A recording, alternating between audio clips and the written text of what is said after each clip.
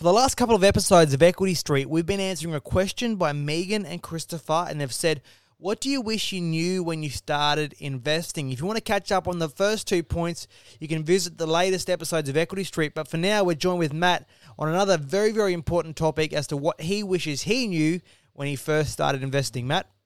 Yeah, thanks, guys. I think the next one would have been paying closer attention to the opportunities in the tax system for property investors.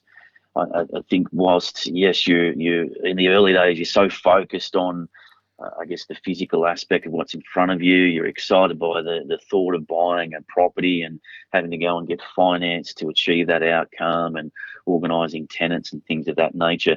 But I think the tax system is in existence to support and help you become a successful property investor. And I think what sticks with me, the old adage of the more you invest, the less tax you will pay.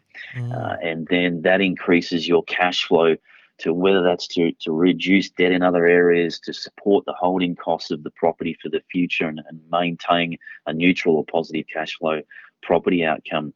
And whilst there's no right or wrong around, I guess, the property investment strategies that are out there, on that basis, there is some level of bias and justification towards taking the new property approach.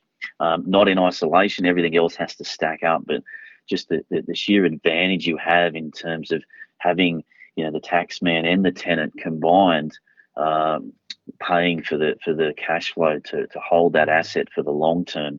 I don't think you can ignore that, and I think if I look back and say we had to take advantage of that much sooner, then it would have been a lot more flexible and more advantageous from a cash flow point of view.